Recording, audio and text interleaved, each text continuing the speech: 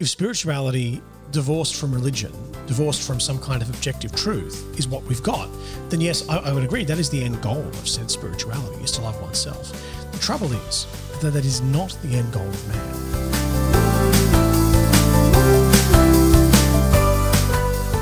Hello and welcome to this week's episode of Living Fullness. I'm Stina Constantine and joining me on the podcast is Father Sean Burns. Each week you'll hear us chat about a range of topics from virtue to relationships, comments on cultural shifts and lessons we're learning as we go along, and we are so excited to have you join us. So sit back and enjoy being part of a conversation with a couple of friends. How are you going, Padre? Well, thank you, and yourself? I'm doing well. Well. Good. How's life treating you? What have you been up to? Oh, it's just been... I went home for a little bit, with my parents. Yeah. And just been... I've had a busy couple of weeks, just cathedral being cathedral. So, yeah. I feel like you say that a lot. That's because cathedral being cathedral is a busy place. It's a lot, yeah, I suppose. But how about yourself? It's a lot. Doing good as well. I've got some personal stresses at the moment, so I'm trying to just sift my way through those. But otherwise doing pretty good. Okay. All right. Yeah. All right. Well, we might keep you in our prayers then. Thank you. Yeah, absolutely. Appreciate that. So we've got a bit of an interesting discussion to have today, I suppose, conversation to have today. Let's do it. Today's episode is based around spirituality versus religiousness. Okay. No. Sorry. This is how we're going to start. It's Great. just heard it a few times. I'm excited. He's not. This is how we do things. I'm excited. It just makes me go, not again. Here we go. Not again. Sorry, I hear it so frequently. Oh, of course, yes. I hear it so frequently. Yeah, that's exactly right. It's, yeah. So yes, we do often hear people say, I'm spiritual, not religious, as though it's some enlightened position. And I'll give them this much. I must admit, religion has been politicized. Yeah. It has been politicized. Yeah. And that makes it a not fun place to be. All right, so I will give them that. Right. And I actually kind of get why they've gone down that route. So ideologically, we have the so-called liberal versus the conservative. And then we have these enlightened chaps who goes, no, I'm not liberal, I'm not conservative, I'm in the middle. Right, so you're like a neocon or a neoliberal, and they're like, no, I take the best of both worlds. And I'm absolutely appalled by it in some ways, because the presumption of both liberals and conservatives is that just because there was an extreme in one direction doesn't mean that there's not an extreme in the opposite direction. Right? Yeah. There won't be an extreme over in this direction. Yes, it will lead to an extreme position. Like, so, extremes breed each other, right? But then equally, I get angry with angry is the wrong word. No, man, that's probably is a good word. I get cross when I hear people say, oh, I'm not liberal, I'm not conservative, I'm just in the middle. What do you mean in the middle? Talk to me about the middle. Because as far as I'm concerned, Jesus Christ is not the mean between our political extremes. Yeah, right. That's so. I prefer to say I'm not liberal, I'm not conservative, I'm Catholic. That's what I am, right? And liberals would call me conservative, and conservatives, not all of them, but some of them would call me, depending how far right they've gone, would call me liberal. I know that we use these terms loosely, liberal and conservative, and there are both conservatives and liberals who would say, oh no, I'm just Catholic, and that's, look, fair enough. I think in general, and people who are generally Catholic, who really are, imbibe the term of Catholic, who would go, oh well, I'm conservative or I'm liberal, like people who would occupy those sort of positions, generally not at the extremes. And okay, look, I get that. But I think we actually do need to be careful about using politicized language around faith. I suppose particularly when you're using language such as I am, which is really an identity statement that's being made. Yeah. So it's a little bit scary to think that we would say I am, insert whatever political party you want to associate with. That's the identity statement that we choose. Yes, exactly. The other thing that sort of, this whole, so I get why people might move into the whole spiritual, not religious thing when you have this political battle. Yeah. That seems to be raging in the context of religion. However, I would say two things. Number one, declaring that one is spiritual does not remove one from the from that political strife. All that it does is to try to remove the label of religious liberal or religious conservative and essentially says, I'm a spiritual liberal or a spiritual conservative. It doesn't actually be rid of the political stuff. So I think just because you change the word that it gets you out of the political thing, particularly when what one is spiritual about might actually be marked by the very arguments that you're trying to avoid. So I don't think that just changing the title actually gets you out of that problem. So that's the first thing I'd say. Is changing the title doesn't change the reality. The second thing I'd say is that because we've reached this state of being like, oh, religion, so tired of it, so tired of the bickering, so tired of the arguments, so tired of everyone declaring that they're right. I'm not religious. I'm spiritual. Yeah. What's happened is that religion has been deemed as a private exercise, right? So it's something to be looked at in the private sphere, not something to be on the to be worn on one's sleeve. And really, religion has developed quite a bad rap. Christianity is looked at now as a failed moral compass. And I'm reminded of G.K. Chesterton's quote, "The Christian ideal has not been tried and found wanting. It has been found difficult and left He who begins by loving Christianity better than the truth will proceed by loving his own sect or church better than Christianity and end by loving himself better than all." Yeah. I think it really does demonstrate where we've come as a culture in terms of religion, is that we get sick and tired of the sect or the church or the arguments or the bickering, and we go into spirituality. But because we've gone into spirituality, which is almost, as our brother Chesterton points out, almost excessively self-focused, we still wind up being a part of the political argument because we are in politics. Yeah. We have a stake in the political argument. We have opinions and when our faith is not based in Christ and based really in what we have termed spirituality, when it has no religious basis and only this spiritual basis, quote unquote, then it's based in my political opinions. It's based in my ideas. And so it doesn't remove me from that political space that you're actually trying to get away from. Yeah. And so just perhaps a word to those who would identify as being spiritual and not religious. You could read the quote that I've just given and go, yeah, I mean, that's the whole point. The whole point is to love myself. That's the whole point of spirituality. And I would say to you that if spirituality divorced from religion, divorced from some kind of objective truth is what we've got, then yes, I would agree that is the end goal of said spirituality, is to love oneself. The trouble is that is not the end goal of man. That's not the end goal of the human person. We are to love ourselves as God loves us. That is, we are to understand ourselves as being made in the image and likeness of God with a purpose in mind. There's actually a truth that our hearts are meant for. And we're not the source of that truth. So when we divorce spirituality from religion, particularly in this case when we divorce spirituality from the Christian religion, what we do is to reject the truth which Christ communicates to us through his church. Yeah. And we instead become the arbiters of truth for ourselves. And that just doesn't work. Yeah. So why do you think that spirituality is seen as something preferable to religion? At the moment? Yeah. It's particularly, well, I can only speak to what I've observed and experienced through people I know who identify as being a spiritual person but not religious. It feels safer.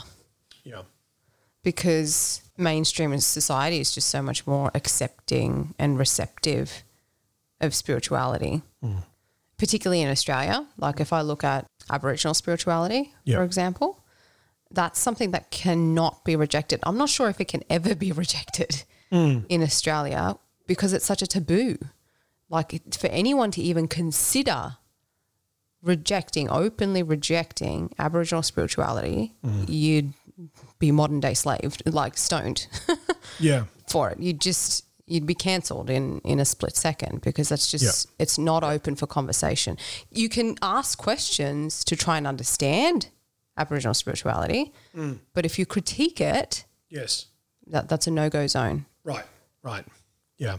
So there's in our culture, in the Australian culture, we have a climate of we have to accept spirituality because of that, perhaps, or perhaps that just adds to it. Yep. But it also feels safer precisely for all those reasons that you mentioned before with politics and so on. It's so much easier to just say, well, I'm a spiritual person because I experience some things that feel a little bit more than what, everyday human experience is like, but I don't want to associate with any particular religion because there's too much mess going on. Sure. I think the other aspect of this safety you're talking about is also a safety from the demands of faith, the demands of a religious spiritual faith. Being part of a religious and spiritual faith, there are demands that are placed upon us because of love. Love always demands a sacrifice. But if I say, I'm spiritual but not religious, what that allows me to do is to kind of cultivate a sanitized, feel-good, boutique, therapeutic spirituality that makes no demands, calls for no sacrifice, asks for no conversion, entails no battle against sin. All it does is soothes and affirms. And that has a real safety aspect to it. Well, safer because it's not asking us to do anything outside of our immediate comfort zone. Right. It's just like we're just kind of receiving. We're not actually having to step out in any way. Right. And we even have control over what we're receiving. Yeah. Yep. It's all down to us. Yeah. Right. Yeah. Spirituality that's not associated with a particular religion also creates a space for this individualistic search for a higher power and or like a meaning for life that's separate from a group or a community. So it comes back to that individual person at all points. Like it's all about one person, that person being the person who is like the person themselves who's identifying as spiritual. So you've kind of got this separation away from a group, isolation almost, or just individualistic way of viewing the world, that it's one person, battle at a time. But also you can have people who identify as being a spiritual person cherry picking from different religions as well, almost feeling like they're taking the best bits of all the religions and kind of bringing them together into their own way of living. It's almost like a cafeteria, Yeah. Pick and choose what you like. Pick and choose what you like, and like before the days of COVID, going into the Sevens restaurant at the commercial club and having a buffet. Yeah. And it means what you were talking about before. It comes down to your own self-determination about what is divine, even asking that question and being able to determine what isn't then divine. It also means that you can kind of come to your own truth. Yeah. There's no sort of one truth. It's just whoever comes to it. Yes. Almost. And it means that you create your own standard of practice if you choose to have a standard of practice. That's right. Essentially, we label ourselves God. Basically, that's what happens. Yeah. And if there's one thing that I think everyone knows for sure, human beings make for lousy gods. Yeah. I mean, we see that with Adam and Eve, right? That's the very first thing Satan tries to convince Eve is that you will be like God. Yeah. Not, Eve forgetting that she's already been made in God's image and likeness. Yes, exactly. So why be part of a religion, particularly in this case, the Christian religion? Right. Why be part of that? And when God saves us, he saves us not just as individuals, although he does. He saves us as individuals, but he saves us as a body. He saves us as a community, and he calls us into relationship with himself to be part of a community, right? Not just to have our own ideas, but to believe with others and to believe with a level of certainty, to know that he's actually left, and this is what we as Christians believe, is that he's left behind scripture and tradition for us to know what is his word, what does he want us to know? Because otherwise, it's just us soothing ourselves. It's just us telling ourselves what we want to hear. In the end, that doesn't really lead us to any kind of serious human happiness. At best, it leads us to a humanistic, atheistic approach to life. And atheistic because God is who I want him to be, and at that point, he's no longer God. Yeah. Right? So I think the beautiful thing of belonging to a religious community is that you've got a community who can help you strive for a standard that is beyond what you are capable of striving to, of achieving. Belonging to a religious community, belonging to a church, is to belong to a group of people who support each other in the faith that they share, who challenge each other in the faith that they share, and therefore enable it to be deepened, and who are able to disagree with each other. That's part and parcel of living together in a way, is being able to get on despite differences. But also a group of people who have Christ as their bedrock. Yeah. And who, for whatever differences might exist, on this point concur entirely that Christ is the entire meaning of their existence, and that Christ has died, risen again, and left for us a church to know his will, so that we can more thoroughly understand his will, so that we can hear his teaching, develop some understanding around it, and therefore a way to move forward in life. That's not something that we can do ourselves. It's just not something we're capable of.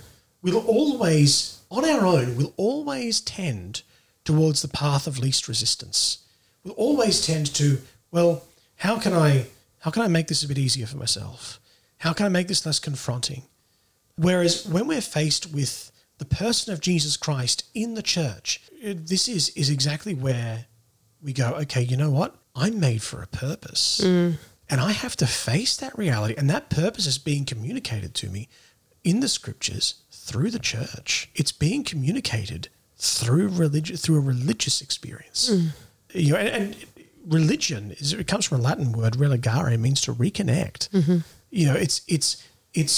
It's God calling us to himself for reconnection through his church. That's the way God wills to reconnect to us. And this is just it. Any spirituality that's divorced from religion is an attempt to bring God down to our level, rather than to allow God to raise us up on his terms, rather than dictating our terms to him. Yeah. So I think that's one of the really awesome things in having a religious and spiritual life, is that our spirituality is actually informed by Jesus Christ himself through the church, so that we are being raised up to God, not trying to bring God down to us, at which point he ceases to be God. Yeah. Well, yeah, I mean, even the way you're talking about that, my brain's wondering if perhaps spirituality is almost like a primitive, younger version, almost like a looking for, a yearning for God to come down to our level, because he kind of did. Like he kind of became man. He came to down to our level. So it's almost like spirituality stops there, like with the longing for that, that mystery, that amazing connection that comes from God becoming man, and then goes no further. Right. Whereas Christianity offers more than that. Christianity says, well, hang on, yes, God becomes human in order to raise us up. Like it's beyond the just coming down. Right. So here's something genuinely interesting is that, I say that. You may not agree. But, what you think is genuinely what I think is genuinely interesting. Two things. Firstly, spirituality can be authentic. Oh, of course. Spirituality can be authentic. Like when it's connected to a genuine religion. Particularly, obviously, I'm talking here about the Christian faith. When it's connected to Christianity, and it's informed by Christ through his church, it's genuine spirituality because it is guided by the Spirit. It is us encountering the Holy Spirit and Him raising us to new life and bringing us into a deeper relationship with the Son. But where we try to divorce these two things, spirituality takes on a new meaning. Yes. Right? And you're quite right in saying that there's I would actually challenge the notion that you just put forward, insofar as the idea of the spiritual says, I will bring God down to me on my terms. You're right insofar, I think, as you speak about a desire for God to be with us. I think that is where that's where you've hit the nail on the head, is that a spirituality divorced from religion somehow does intuit, I want God to be with me. Yes, exactly. I think that's the thing that was always salvaged from that sort of thing, right? That's the thing to be salvaged. The good thing there is that it desires God to be with us. But the way that it seeks to do it is the way of the Israelites wandering in the desert. Right. Right? Moses goes up the mountain and he's gone for 40 days and 40 nights, and they're like, okay, well, Aaron, make us a god, please. And Aaron's like, yeah, sure. And so now presumably they looked at that God and called him Yahweh. Yeah. They looked at that statue and said Yahweh, you know? And presumably the way that they worship was according to the rubrics established earlier in the book of Exodus. Like, presumably this is the case, that their worship looks something similar to what they were meant to be doing. Yet they tried to bring God down to their level. And in doing so, committed the first great apostasy. They wanted God to be their God on their terms. And God's like, no, that's not how this works. Yeah. I want to be among you. And you can see that because he is among them. Yeah. He leads them as a pillar of cloud by day and a pillar of fire by night. He serves them in that way. But he will not be their God on their terms. He will be their God on the terms he knows they need. And that's the beauty of the incarnation. That's the beauty of the incarnation, is God coming to us on his terms, the very terms that he knows we require. And that's what we miss when we divorce spirituality from religion, is God's terms. Yeah. God becomes an idea that we co-opt for ourselves rather than a person that we actually enter into a relationship with where he reveals to us the deepest parts of who we are. Yeah. Which is the very opposite of the self-determining way of spirituality. Right, precisely. Yeah. Which then brings us to truth. This is the other thing that happens, is that spirituality would say that there's no one way, there's no wrong way to connect with the divine, whatever the divine might be. Yeah. And so therefore you don't actually need a religion. In fact, religion could be hindering your ability to be able to connect in whatever way you wish to connect. So therefore there's no sort of one truth. Yes. Whereas as Christians, like you've saying before, because we have scripture and we have history, we have a long tradition, understanding, history, the word to be able to rely on. We have so much to be able to rely on and to know who the divine actually is. Right. That we can't just make up what God is. This is right. Or come to our own conclusions based on an everyday experience that we feel we might have or that we try to have. It's not based on us and our ability to be able to do something. Exactly. The divine comes about. Yeah. Then it's just a human aspiration. That's all it is at that point. Yeah. I would then perhaps bring this challenge forward to those who say I'm spiritual but not religious. Yeah. Jesus made a bold claim. His claim was, I am God. Yes. That was his claim. Yes. His claim was, I am God. Yes. I have come to save you. Yes. And I've come to establish a church. Yes. Those things he said. Yeah. Without question. Yeah. And so here's my challenge. Find any other religious leader who said that. That's the first challenge. Find any other religious leader who went, I'm God. All right. Now, no, as far as I know, no other religious leader has said, of the major world religions, has said, I am God.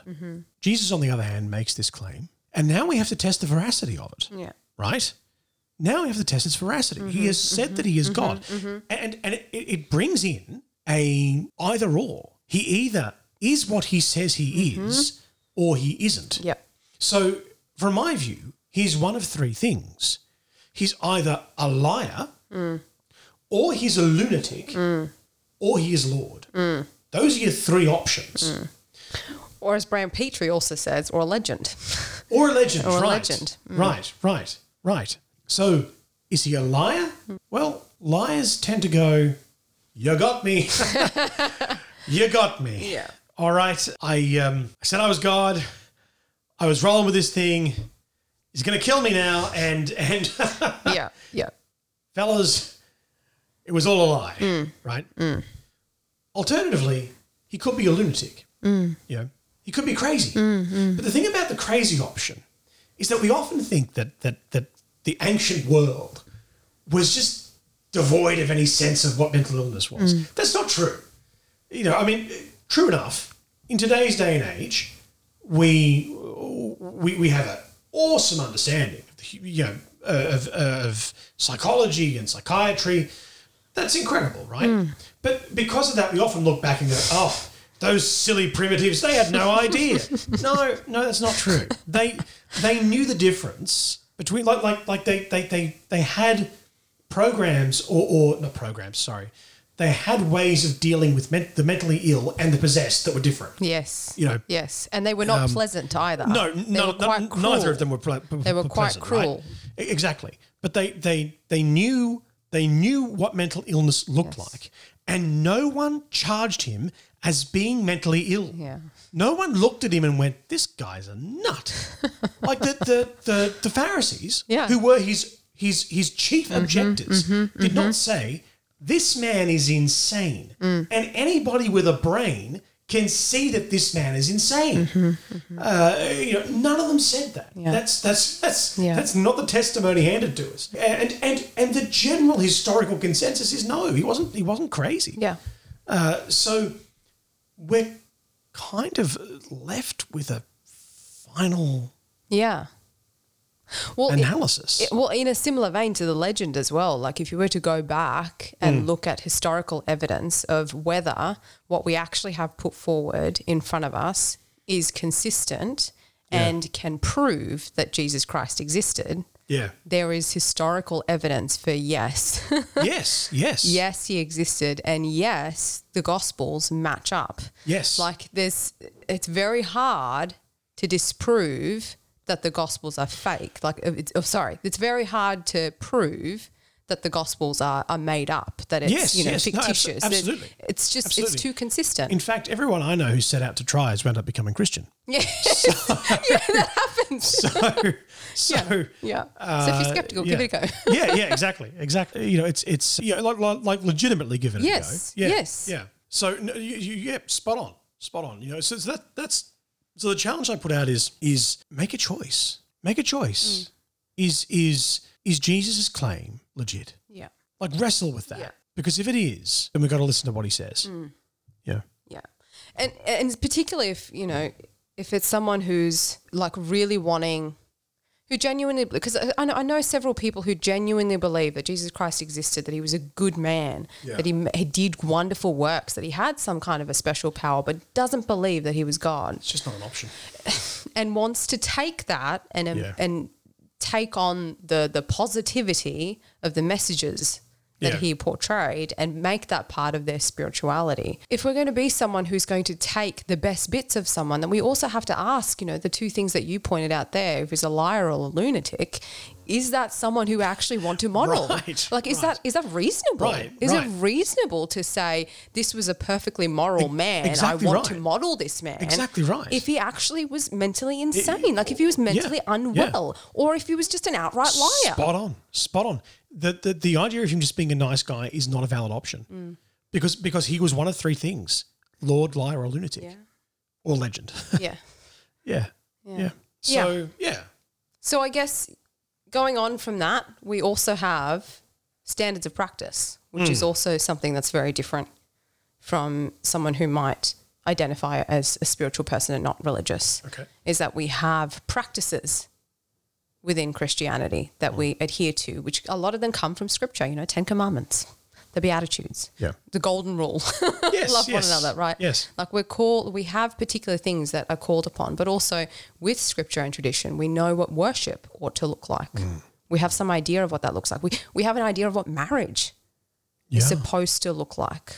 Yeah. Both in the earthly sense, but also in a spiritual, divine connection as well of what it's meant to look like.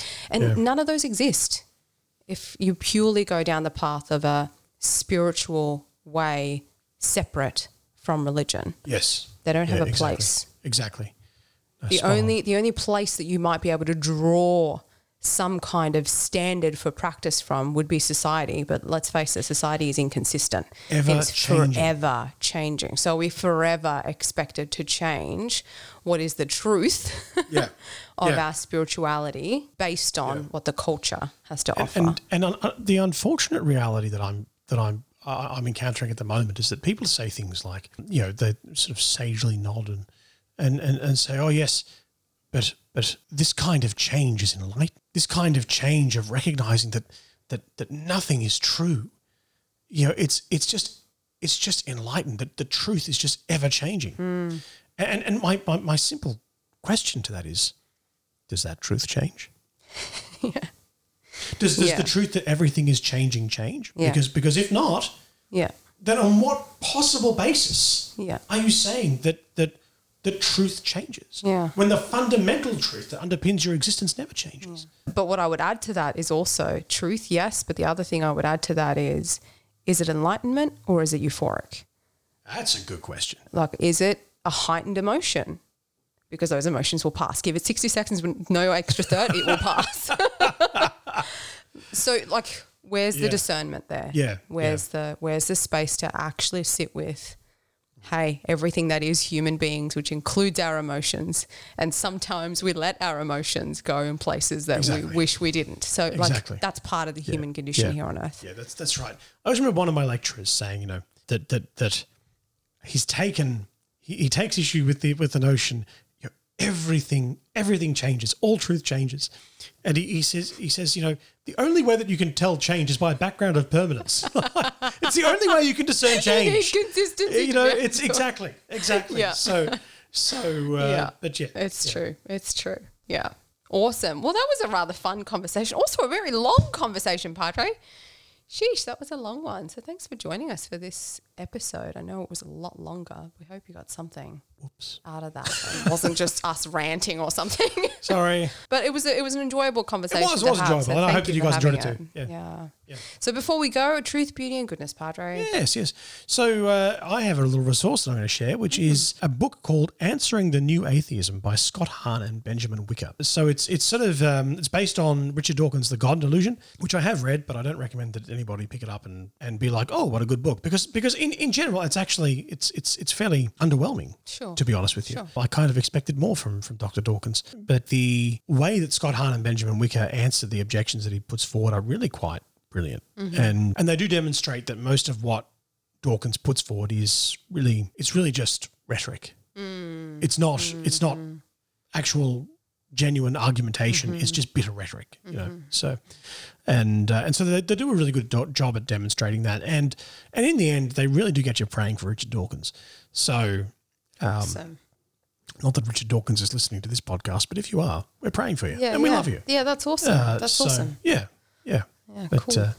How about yourself? For me, it's something that I experienced recently through a family group that I'm part of, and it's just there's a number of different ages in the group, and it was just appreciating the wisdom and maturity of people who are way ahead of me.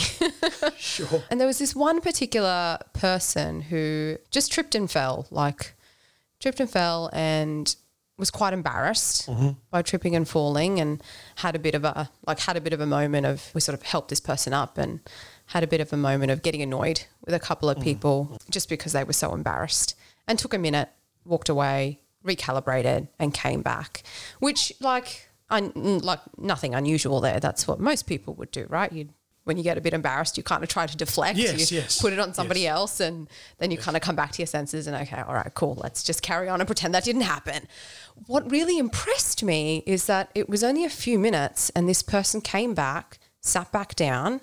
When the conversation had lulled back down, this person apologized for the behavior. Instead of ignoring it, instead of pushing it aside, like, let's forget that embarrassing moment that just happened, right. Not only the fall, but also what happened after with a couple of words that were said in frustration. It was, I'm sorry, I shouldn't have said what I said a moment ago. I was just frustrated. It wasn't fair that you hear that. I was, frustrated and also embarrassed by what happened. So I apologized for what just happened. How cool and is I that? just kind of went, oh my goodness. Yeah. That was really refreshing because we'd all moved on. Like we all just kind of, none of us were sitting with it. And there was nothing said that was hurtful or anything like that. Nothing like that. So none of us was sitting there with hurt or pain or anything like that. We'd moved on, as you do when you're sensitive towards somebody else's embarrassment. You move on with it. But it was so impressive to watch someone own it and to own it so quickly. That's really cool. Like that only happens with someone who's emotionally mature and only comes with age. That's really awesome. Yeah. Yeah. So that was my truth, beauty and goodness for the week. I like it a lot. Same. Yeah. Same. Yeah. All right. Well, thanks so much for joining us for this week's episode of Living Fullness. We will catch you again next week, but as always, know of our love and prayers. God bless.